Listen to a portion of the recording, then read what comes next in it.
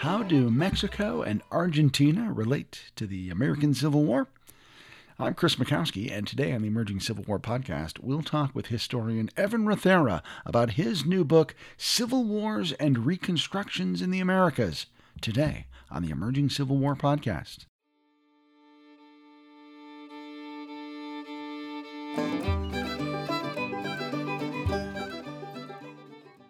The latest volume in the Emerging Civil War 10th Anniversary series is now available, Civil War Monuments and Memory, co-edited by John Tracy and myself, Chris Mikowski. We've got a ton of essays that look at not only monument controversies, what monuments are in general, specific monuments with cool stories, questions the monuments pose for us, but also some cool stories about Civil War memory, which help us understand how monuments function as historical memory. It's the latest in our series of hardcovers that kicked off with the summer of '63 Gettysburg and the summer of '63 Vicksburg.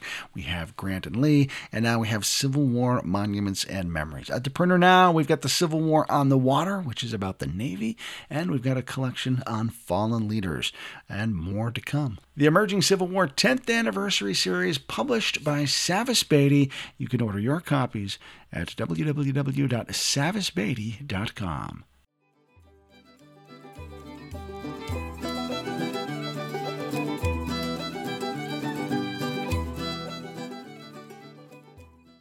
Welcome to the Emerging Civil War podcast. I'm Chris Mikowski, and joining me from Arkansas is my friend Evan Rothera. Evan, how are you this evening? Very well. Thank you, Chris. Excellent. Now, folks with ECW might not realize, but Evan does a little bit of work for us behind the scenes, doing some editorial capacities and stuff. He's an assistant professor at the University of Arkansas at Fort Smith, and he's got a brand new book out, and I want to talk to him about it. So congratulations, first of all, Evan. Well, thank you very much, and thank you for talking to me. I always like the chance to talk to people about the book. Always a pleasure. So the book is called Civil Wars and Reconstructions in America. I'll hold it up here, and we'll see if it pops in or out here. Oh, see, there it goes. I'll make sure we have notes in the comments.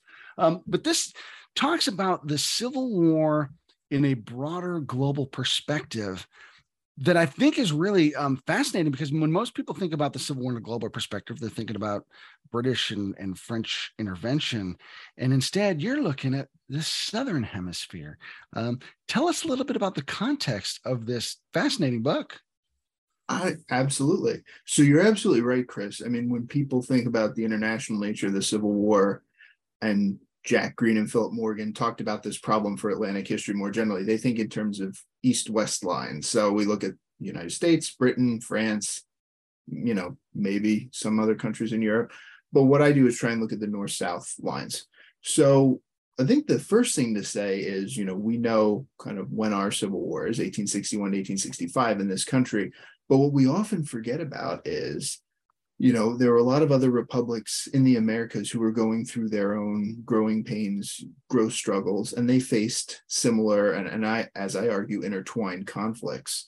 So a couple years before our Civil War begins in Mexico, a group of liberals come to power. They overthrow Antonio Lopez de Santana. Right? This is the people like Benito Juarez, Juan Alvarez. They write a new constitution. This generates a conflict called the War of the Reform, which pits Mexican liberals against Mexican conservatives. That war is finishing about the same time our Civil War kicks off. But then Mexico's case becomes more complicated because Napoleon III, then the Emperor of France, gets involved. He starts colluding with Mexican conservatives. They try and place an Austrian archduke on the throne of a new Mexican empire. And that's what we call the French intervention. And that lasts until 1867. Now, at the other end of the hemisphere, Argentina, right, their conflict had really begun about the same time that they broke away from Spain. And it had pitted unitarios against federales, so Unitarians against Federalists. This had been going on for decades. But these wars of unifications wrap up literally just a very short period of time before the Civil War starts in the United States, while the War of the Reform is winding down in Mexico. And you could look at other countries in the Americas and say, well, there are other civil wars happening too. And that's certainly true. But, it's one book and you can't do everything. So one of the points that some people made. Comparative studies are often two countries or two things or two regions, two states, whatever the case may be. My study looks at three so that it becomes sort of more broad than a book on the US Mexico. And I try to rope in the entire hemisphere. And so thinking about these interrelated struggles, and we can talk more about this, but one of the points I've found is that, it's not just that there's discrete civil wars and discrete conflicts occurring throughout the hemisphere. It's that people saw the projects, these wars, as interrelated. And so the liberals in Mexico, the Unitarians in Argentina, Republicans in the United States, they started to conceptualize themselves as a great liberal party of the world. And more than that, what they said is, these civil wars are so tremendously important because they pit democracy and republicanism on the one side against various forces of reaction, whether that's monarchy, aristocracy, autocracy of some kind. And it's easy for us to lose sight of this fact, but it's important to remember, today, democracy is almost the default mode of governance in the world. As people have said, even dictators sometimes see the use in wrapping themselves in democratic forms. But back then, it was not the default, right? The Americas were the exception. That was the locus of democracy and republicanism, that the entire hemisphere. And there were a lot of people throughout the world that desperately wanted to see these Republican experiments fail, and a lot of other people that wanted to see them succeed. So you see this fascinating cooperation, but well, I can develop any of these points, but I'll and we're going to. I want to back up to something you said a second ago, which I think may make some of our listeners' heads spin, because you use the phrase Republicans saw themselves as a great liberal party. And in our modern parlance, Republicans and liberals don't necessarily go together. So let's take a second and sort of define our terms. And, as you talk about these forces of reactionaryism, conservatism, liberalism, unification. Who's who, and how does this all kind of fit together in a larger scheme of political thought? That's a very good question. So liberals in Mexico, Unitarians in Argentina, Republicans in the United States, they're classic liberals in a sense. They're classically liberal. And that means, in your book, that means what? Oh, okay. That's a good question. Well, they favor, different types of individual liberty. In Mexico and in Argentina, a little bit less, you see a really pronounced church question. And one of the things Mexican liberals are trying to do is secularize the country, right? They want to reduce the power of the Catholic Church, so that involves taking a lot of education out of the hands of priests, taking power out of the hands of priests. They want to reduce the power of certain, what they see as reactionary groups in society. But a lot of these liberals are very interested in questions of national development too. They're all almost obsessed with internal improvement. So in the tradition of the Whig Party in the United States and the Federalists, even some Democrats too, they want to develop their railroad grids. They want to develop canals. They want to develop the internal infrastructure. There's a darker side too, because all these groups are also interested, and I don't develop this at great length in the book, but other scholars have, at kind of reducing the power of indigenous groups in their countries. And they do kind of take notes from each other in that regard. So they're interested, in a lot of, in Mexico's case in particular, it's about a lot of secularization, reducing the power of the church, what they see as reactionary groupings, developing the country, tying each other together, increasing access to markets, things like that. Oh, very good. And so, as you kind of situate that in the unification in Argentina, where there's this coming together of individual entities, and I see that a lot like the notion of the union, which takes precedent over the individual states. Am I on the right track there? Mm-hmm. Yes, okay. Very much so. And, a lot of the debates that we would talk about in the United States during the early republic crop up in these countries as well. So, how much power should the federal government have relative to the states? And a lot of liberals, they are in Mexico, they're extreme federalists, which means they are the guys who came, sort of age during the crucible of Santana's centralization, where all power was, lodged at the center. They don't want that. They want very powerful states. Now once they get into power at the federal level, they discover maybe not quite so federalist, but in Argentina, it's the same question, how much power, and Argentina has provinces, not state, how much power should provinces have relative to the state governments? And, you see that question in the US too. And we often talk about this notion of state rights, how federalist do we want the states to be? And Republicans and Democrats in the 1850s and 1860s and before, they don't always make it easy to try and say, well, one party was very federalist and one wasn't, because it really depends on what issue you're talking about specifically, So you do see a lot of similarities, and you do see people who are not just looking inward, and I think that's an important point, right? The historian Robert Wiebe once said, one of the great transformations of the post-Civil War US was that what he called island communities started fracturing.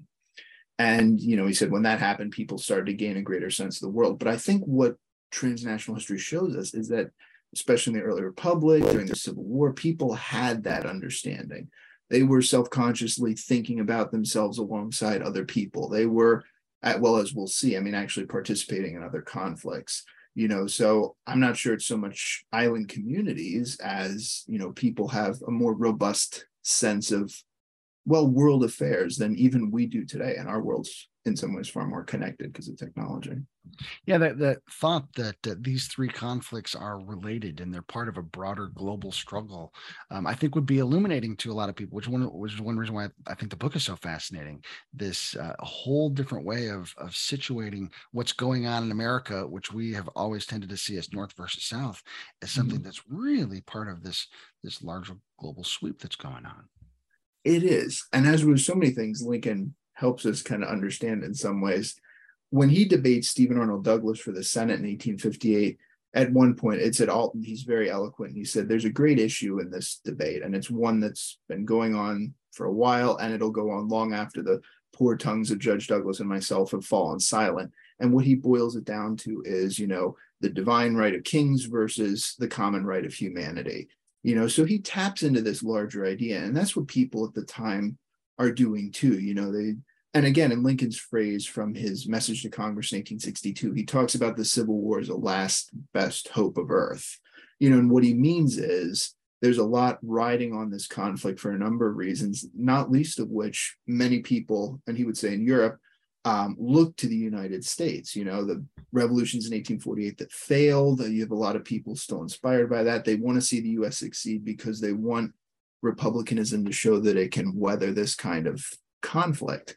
And what I would say is, if we tweak Lincoln's thought a little bit, it's not that our conflict or Mexico's or Argentina's was the last best hope of earth. It's that they're all last best hopes of earth in their own right. They're all linked together almost inextricably. Yeah. Another term that you use that I kind of chuckled at as you refer to the so-called Confederacy. Tell me about your framing of that. That's fair. That's Lincoln's framing, which I follow. So what Lincoln would say is, well, the Confederacy as a nation never truly existed. He always saw the Civil War, it's purely an internal rebellion. And in fact, U.S. diplomats, Lincoln got pretty irritated with Britain when it looked like they were flirting with recognizing the Confederacy, when the Queen's, proclamation may have given the Confederates belligerent status. And people get really tweaked when Gladstone, who was then Chancellor of the Exchequer, I think, said, Jefferson Davis is building armies, build a navy. It looks like he's building a nation too. People are quite upset about that. So I kind of, again, follow Lincoln. I don't necessarily see the Confederacy as a nation, just casting it in terms of an internal rebellion, which, and you see this throughout the Americas, is often how people cast these type of rebellions. Right. And I think that that's important context then compared to what's going on in Mexico and Argentina in your book, where you've got internal strife versus country. And yes. I think that makes those parallels a lot more instructive for us, particularly then when we do have foreign intervention that pops its way into Mexico. Absolutely. And that's a great point, and we have these internal struggles. And in Mexico's is fascinating too. People didn't, they didn't even have to work to make it fit the model they created, because you had a French emperor with an Austrian archduke and a bunch of, foreign European soldiers who were colluding with Mexican conservatives to try and topple a legitimately elected government and put literally a European aristocrat on the throne of a new Mexican empire. But Mexico is also the place where you see the most explicit foreign intervention. I mean, as much as Britain may have played footsies with the Confederacy, they never crossed that line. And of course, Napoleon wasn't going to move in the United States unless he was darn sure that Britain was going to, But the interesting thing, too, and other historians have developed this, Europe, I say Europe generally, but Spain, France, Britain to a lesser extent, they really do take advantage of the United States falling into civil war to try and muscle their way back into the Americas. So Ann Eller talks about, how Spain tried to reconquer the Dominican Republic. There's the War of the Pacific. There are other examples, too, of Europe basically saying, well, we think the United States is distracted enough that we can probably get away with this. But it's also instructive, too, once our Civil War ends, I mean, then the question that a lot of people in the country face is, well, what do we want to do? And they think specifically about France and Mexico, but Spain kind of runs out of the Dominican Republic pretty quickly.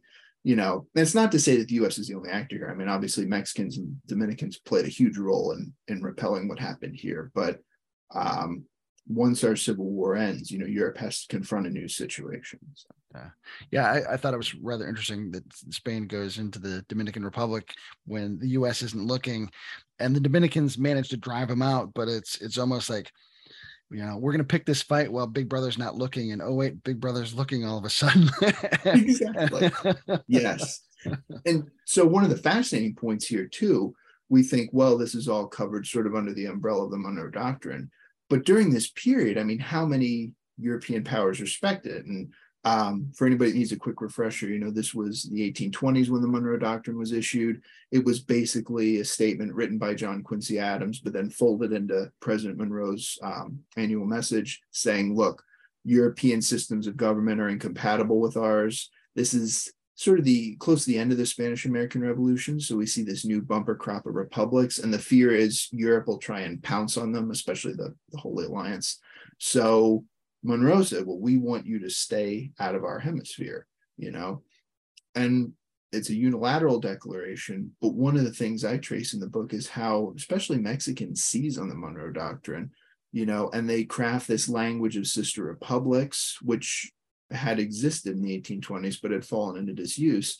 And there's numerous examples of Mexicans saying, hey, sister republic shouldn't be sitting idle while, this happens. And people in the U.S. really respond to that. There's this very strong concerted push to do something to help Mexico. And it varied by person what that meant. But, so you really see kind of an evolution of the Monroe Doctrine in a pretty important way during this period.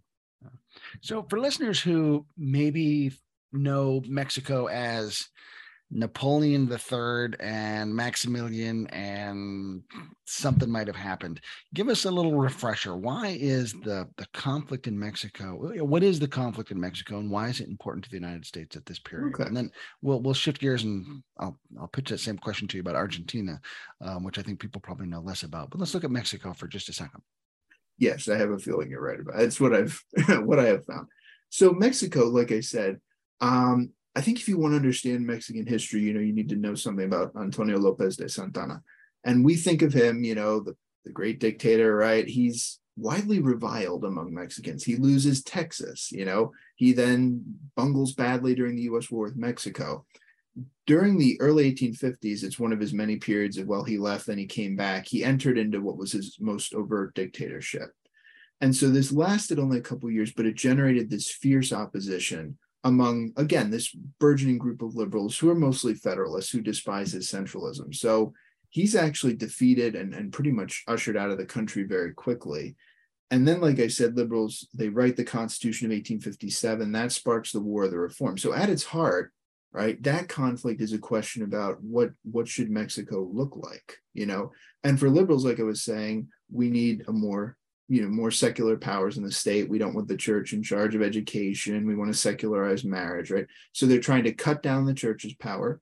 They're trying to cut down the army's power, right? They want to reduce those privileges. But of course, you can imagine, especially among the church and the army, there's some pretty, fervent pushback. But liberals also try and break up communal land holdings in indigenous populations. So the people who are fighting against them are not just, disaffected army officers and angry priests who've lost their signatures. A lot of indigenous people, they don't see liberalism as offering much for them. So it is a civil war. And you can say, well, the liberals are an emerging middle class, but both sides pull from sort of all levels of society. And the War of the Reform ends with Mexican conservatives being defeated. Benito Juarez is back in power in Mexico City, but it's been a pretty costly war. The Mexican treasury is in shambles. So what Juarez says is we have to suspend payments on our foreign debts. And this is where Napoleon starts to get some schemes. So he and Britain and Spain, they initially intervene in Mexico, right? And they seize the Veracruz customs house. They start using that customs revenue to service their debt. And Spain and Britain really just wanted to be paid. France, on the other hand, that's when Napoleon starts thinking, well, why don't we just take more than customs revenue? So they land men, they start marching overland, right? They get to Puebla. There they encounter kind of a smaller ragtag army led by a lawyer turned general named Ignacio Zaragoza. If you were betting during that period, right, France, this is not that long after Napoleon, the actual original Napoleon, not his nephew.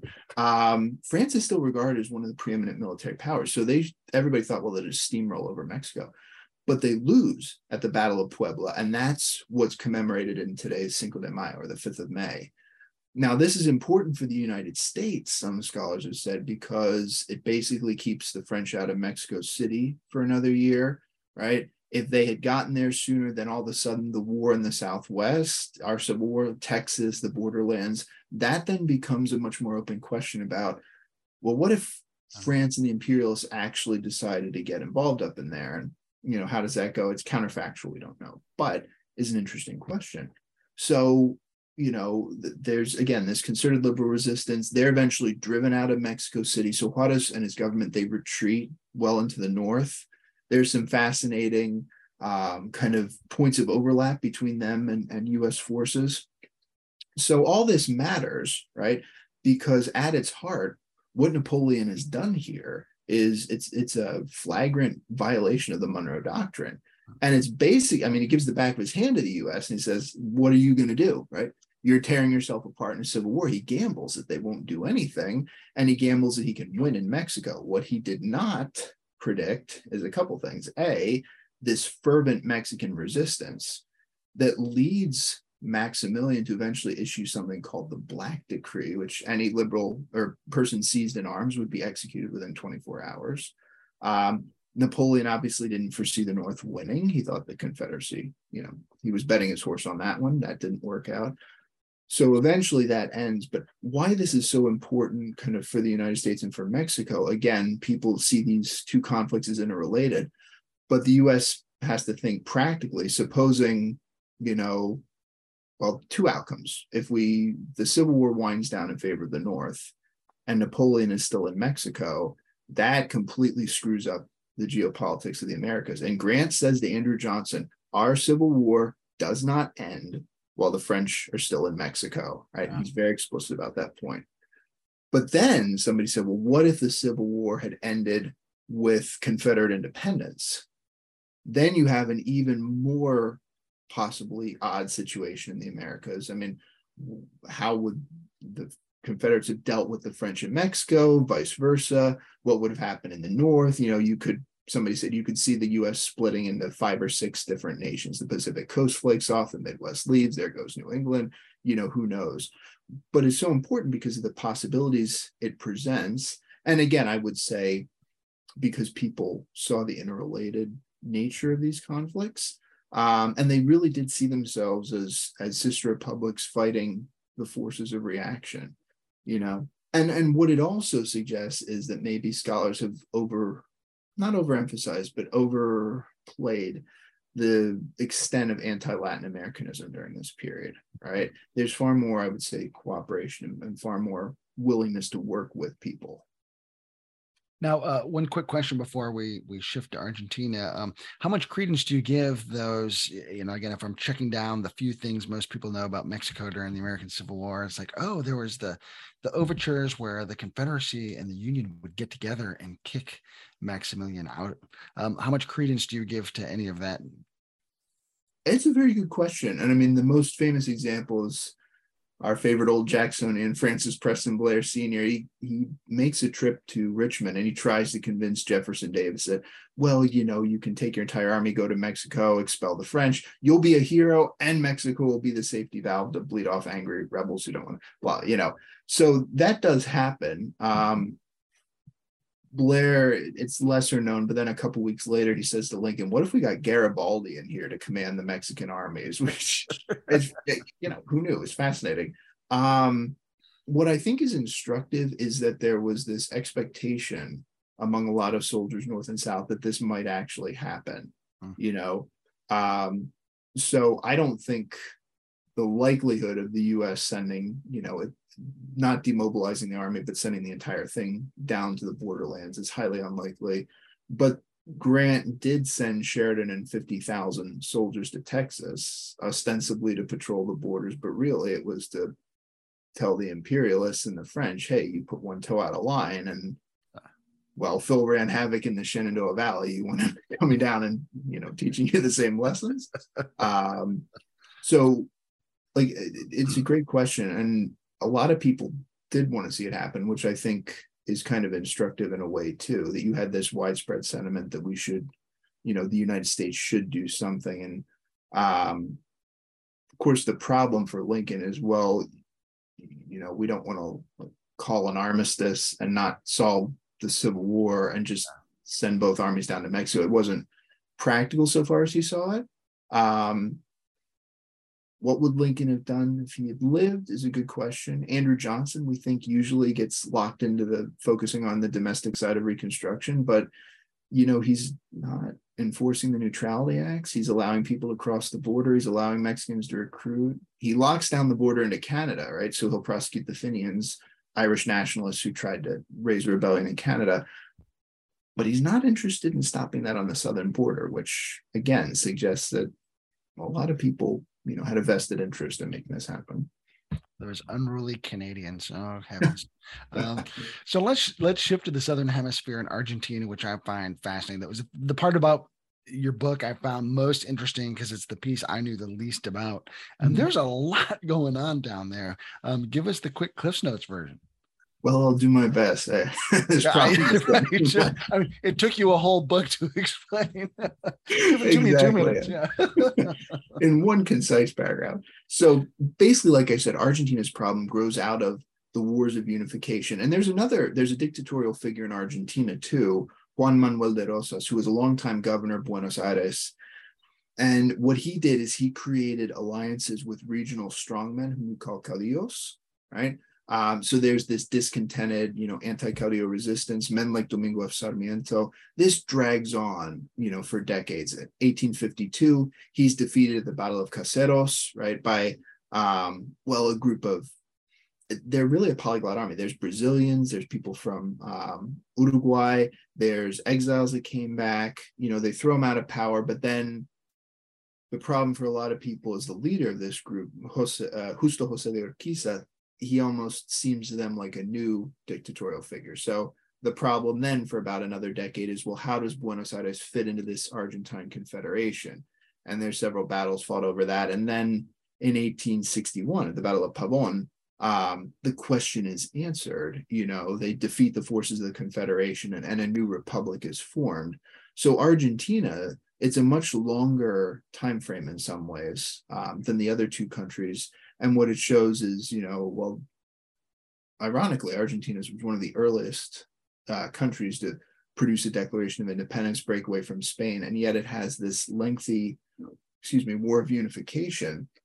Again, fought about some of the issues we've talked about earlier. And it's the same sort of questions that come up in the United States. Again, what power does the federal government have relative to, in this case, the provincial governments? How should the federal government pacify discontented people in the interior? So their struggle ends while the U.S. Civil War is just about to begin. And so what I try to do in the book is show, especially in the early pacification period, they're doing sort of a lot of the same things you see there. They're coming across the same questions. And again, people like Sarmiento and Mitre see themselves as very much, moving along the same paths, fighting the same battles, engaged in the same kind of struggles, and trying to answer the same questions as people in the United States. You start the book really kind of in the beginning of 1863, and Lincoln's had a rough time of it. Juarez has had a tough time of Mexico, and then apparently things seem to be kind of settling into some sort of rhythm in Argentina, and Lincoln gets this letter. And that sort of is the opening move for you to begin discussing all of these things. Why did you choose that particular moment as a moment to shed some light on how all these things interrelate?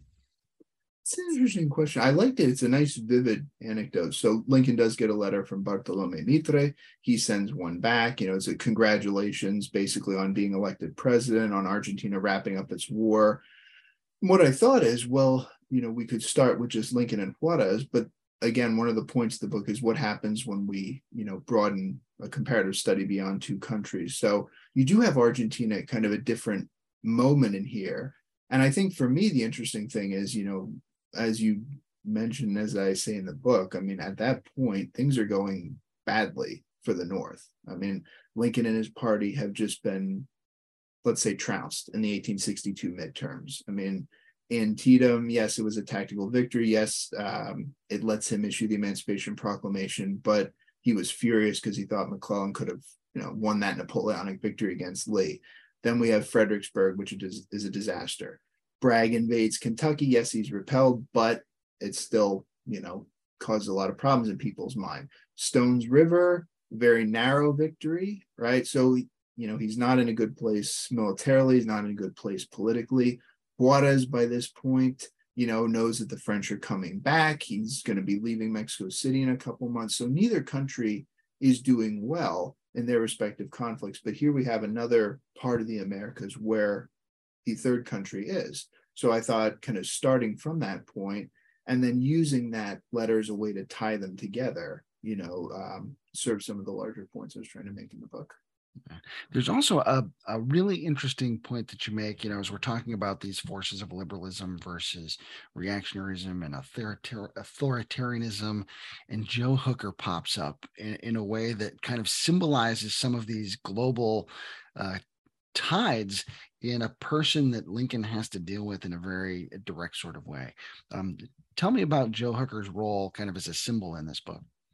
I will. So for some of your listeners, readers may know, but what is Hooker's role at this point? Well, the Army of the Potomac is not in a particularly great shape, right? They've been mauled a couple of times. I mean, Lincoln calls hope from the West. He, of course, issues the kind of proclamation you never want to issue, right? I come to you from the West where we've only seen the backs of our enemies, and then Second Bull Run happens. The Fitz-John Porter question. Antietam, you can say it's a victory, but a lot of people felt it was a missed opportunity. Fredericksburg, of course, they say it was a mismanaged disaster. There's the Mud March where Burnside tries to take them south, and that ends in just mockery and humiliation. So the Army's not doing so well. So what Lincoln has to do is find someone who can try and, rebuild, reforge the Army, reinstill that esprit de corps. And he finally settles on Hooker, which is a bit of a controversial choice. Someone said Hooker's headquarters were a combination of barroom and brothel. So he had that hard drinking, hard living reputation. But Hooker had engaged in some dangerously loose talk about a dictatorship, right? That the military should take charge of things, put a dictator in, and fix the problem. And of course, two guesses about who Joe Hooker thought that dictator might be. And so Lincoln faces, a challenge where the guy he thinks is probably the best one for the job has been talking about overthrowing the government and putting a dictator in power. So he writes this letter to Hooker, basically saying to the effect, I've heard you were talking about dictatorships. Only successful generals can create dictatorships. So bring me the successes and I'll worry about the dictatorship. But the point I make there is it's kind of a funny story from our perspective, especially because, we know Hooker's wouldn't have been successful enough to bring off a dictatorship, and Chancellorsville, of course, is going to reveal his limits. But there's other places in the Americas that had a very profound, very unpleasant, experience with dictatorship, Mexico among them, right? A lot of this was reaction against Santana. And so Lincoln is trying to disarm Hooker, but if he cast his eyes about the Americas, I mean, he would see this is something more than just dangerously loose talk. You know, there's an impulse here that has been brought to fruit in other places. And I mean, Mark Neely made this point a long time ago. You know, when you look at the soldiers in their winter encampments during that period, this is when the Democrats had taken control of legislatures in Illinois and Indiana. And Neely found regiment after regiment just sending resolutions to Richard Yates in Illinois, the governor, and Governor Morton in Indiana saying, just give us the word. We'll come up there and we'll clean the legislature out. Right. I mean, this is, you know, Pride's Purge from the English Civil War, except on steroids. And now that never went anywhere. But the point I'm making is, you know, there's a lot of stuff like that burbling beneath the surface. And sometimes it can seem just sort of random if we look at it from a strictly, you know, sort of domestic perspective. But when you put that into a larger international context, you see, again, the US is facing the same kind of problems and conundrums that other countries are. Yeah. And we've been talking about the armed conflicts here and sort of their context with each other. When things start to quiet down on the battlefields in America and then in Mexico, we get into a lot of political turmoil that is in many ways even more tumultuous than what was happening on the battlefield, at least from a nation building point of view. How do things start to shake out for these three countries as they sort of try to navigate their own post-war existences? It's a great question. And, you know, one of the points we often hear is, well, our Reconstruction is so, fill in the word, mild, lenient, harsh, you know, whatever school you're reading. And the question for us should always be, well, how did you come to that kind of impression? You know, harsh, mild, lenient, relative to what precisely? So one of the things I try and illustrate in the book is, all right, we have these civil wars.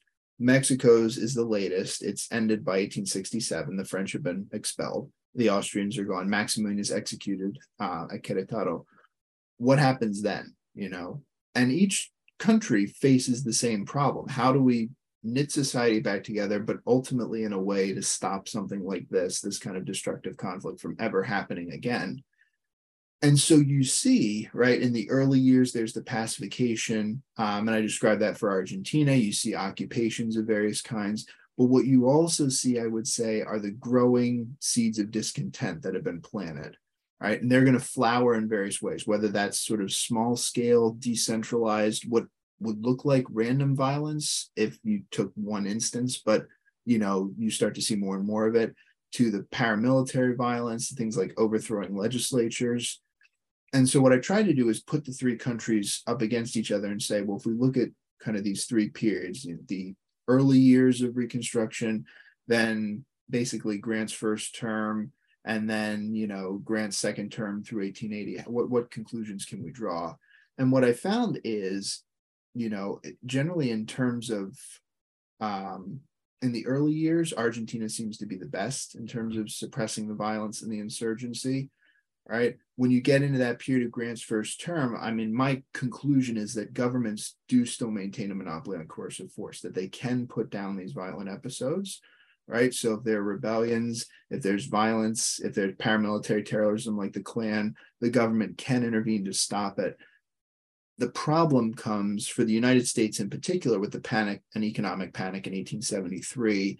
All of a sudden, it's bad times, Republicans, the party in power, so they get punished. There's less and less political will to stop things, right? And in Mexico, you start to see, again, some of the similar problems. I would say Argentina is consistently the best about these types of pacifications. The problem, you know, especially for the United States and Mexico, is, well, as time endures, you got people that want to move on. You don't have the political will to do this. So 1876, the Republican Rutherford B. Hayes wins by one electoral vote. There's also an election in Mexico that sparks yet another rebellion by Porfirio Diaz when he seems to lose. He ends up basically overthrowing the duly elected government and seizing power through the pronunciamiento. Hayes wins the presidency, but by that point, the Republicans have made, you know, a Faustian bargain. We'll let the elite, Southern elite, take care of your states. Just, you know, we got to stop. They see Reconstruction as a superating wound at this point, and they've got to find new issues. And in Argentina, There's a presidential election in 1874 that results in rebellion. It's suppressed. The people who are involved in it are generally amnestied or punished very lightly. But again, I would say the government has, the ability to do that because they've been the most aggressive about suppressing that kind of thing. So my ultimate conclusion is, when you look at these violent episodes, by 1880, each of the three countries has found itself on a similar path to a type of order, right? And this order usually involves disfranchising large sectors of the population. So in the US, that's going to be Jim Crow. In the South, obviously, although Jim Crow is not just a Southern phenomenon, as we know. In Argentina, that's going to be the rise of something called El Orden Conservador, or the conservative order, which is basically an oligarchy that'll run the country until, 1916. And then in Mexico, it's the start of something called the Porfiriato, which is Porfirio Diaz being president almost continuously through the early years of the Mexican Revolution. So kind of what I say is the bargain people end up making is that we want order, we want stability, and they're willing to give up, as it turns out, quite a lot to achieve that, Now, and I'll oversimplify this, but I also have always thought that, one reason for Reconstruction's failure too is America is fascinated by the shiny, glittery thing that is the West, and sort of our attention gets drawn to the taming of the West. And so, let's not pay attention to that, hard, complicated Reconstruction stuff going on. We've got shiny new. Do Mexico or Argentina have any of those sort of similar dynamics, or is that something that's kind of unique to us? I would say there's some similar dynamics. If you cast it in terms of sort of government action against indigenous people, as in Argentina, there were campaigns earlier in the century about the tail end of the period I look at is the start of something called La Conquista del Desierto, or the conquest of the desert. And that does involve prolonged government fighting against indigenous peoples, not unlike the winning of our own West, so to speak. Mexico, in turn, is also waging some struggles against indigenous people. And what they would say is, sort of banditry and lawlessness more generally. So you can, I think, see some analogs in each of the three countries. And like I said, there's some, someone could say more about comparative indigenous policy, for instance. Right.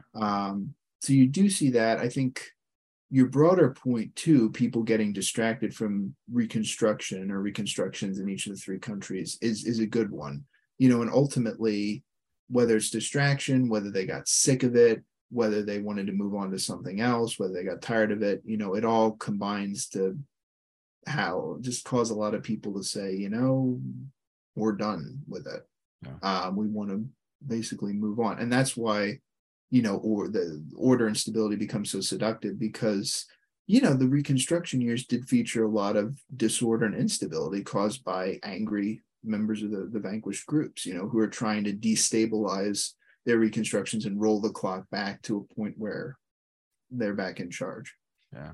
My sense was that it's not necessarily a very happy ending to your story. I mean, not that you're, storytelling in a traditional sort of sense, but, going back to your phrase earlier about this Faustian bargain, and, that's how we kind of come through these reconstructions is by making those sorts of devil's deals. It's a sad thing. It is not. No, the last chapter of the book does not end happy. Now, my initial epilogue was somewhat darker in tone, so I did revise it.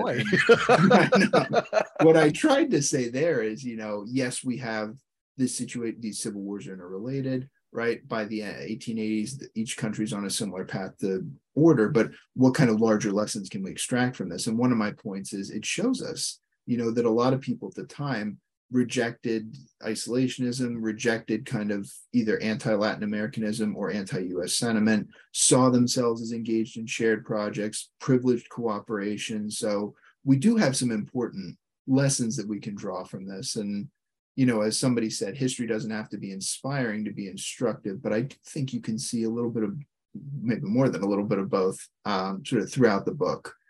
So yes, the chapter where I basically end with the elections of 1880. No, if you stop there, it wouldn't be a very happy feeling. But I think if you continue through the epilogue, you hopefully come out of it on a slightly more positive note. So let me, and this is sort of backing us way, way up. So what got you interested in this topic in the first place? That's a long story. I'll try to condense it. When I was an undergrad at Gettysburg, I double majored in history and Spanish, and one of the requirements was spend a semester abroad. So I went to Mendoza in Argentina, and I was taking an Argentine social history class, among others, at the Universidad Nacional de Cuyo. And I came across just a very brief mention in, I can't even tell you what I was reading at that point. They mentioned, and then Domingo Sarmiento wrote a biography of Abraham Lincoln. And I said, what? What was that? So I started looking into this, and I wondered, well, I know a little bit about Sarmiento, but never heard of this. When did he write it? It was 1865. I'm like, okay, well, that seems to be kind of interesting. So why did he write this biography? And that was my initial foray into the subject. So the early design of this project was that it would be comparative US and Argentina. But as I was getting more and more into my program at Penn State, Bill Blair said, you should really add Mexico. And it complicated things, but he was right. I mean, it works better as a 3-country study. So basically, this stretches back to 2008 when I was in Argentina, and kind of that started a fascination there. And I addressed Sarmiento obviously a lot in this book, and I wrote a chapter about him for David Pryor's book on international reconstructions. And so I've been fascinated with him for a while. And, among other things, he's rushing to get this biography out. And as Robert May and others have said, I mean, this kind of sets, a lot of Latin American perceptions about Lincoln for several generations. So it's a tremendously influential, but often overlooked book. And so I feel like I'll return to that at some point in the future as well. So that's where the initial interest came from. And, it evolved and grew over time as I did the research. I got to tell you, I hear this a lot, and I'm sure you do too. Like, what else is there to write about the Civil War? Oh my gosh. And this is a book that was illuminating to me. Here's something new to say about the Civil War. I really appreciated it because it took away stuff that really opened my eyes about that larger context. So I congratulate you on that. Well, thank you. And yes, you're right. You've heard it 10 gajillion times, and I'm sure people, what more can we write about the Civil War? What more can we write about Lincoln? Well, as it turns out, quite a lot, And that's what I tell students. There's still a heck of a lot to be said, and stuff that needs to be said. So you should, my advice is, always to write about what you want to write about, but, know that, there's a lot that's been written about the Civil War, sure, but there's still more to be said. So Thank you for that. Yeah, sure. So is there anything I haven't asked you that I should have tonight? Ooh, I can't think of anything off the top of my head. All right. So it'll be like 2 a.m. and you'll be like, oh, I should have. Yeah, that's, Yeah, I'm sure when we're done, I'll think, oh, I should get that.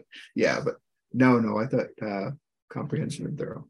Very good. So the book is Civil Wars and Reconstructions in the Americans, United States, Mexico, and Argentina by Evan Rothera from LSU Press. I encourage you to pick it up. I promise you will see the war in a different perspective. So Evan, thanks so much for being with us today. Well, you're welcome. And thank you for agreeing to do this. My privilege. We'll see you folks online and on the battlefield. Thanks again to Evan for joining us. I'm Chris Mikowski. Thanks to our engineer, Jackson Mikowski, for piecing our pieces together. Also, thanks to the 2nd South Carolina String Band for providing our theme music. You can find them online at civilwarband.com. And don't forget to join us online at emergingcivilwar.com. More than 30 of us contributing free content every day to the blog. We've got books, we've got symposia, we've got all kinds of awesome stuff going on. And you can find out, be part of that conversation at emergingcivilwar.com. And finally, if you like what you hear, don't forget to hit that like button. Please subscribe, please share, get your friends involved here at the Emerging Civil War Podcast. For Evan Rothera, I'm Chris Mikowski. Thanks so much for being with us. We'll see you online and on the battlefield.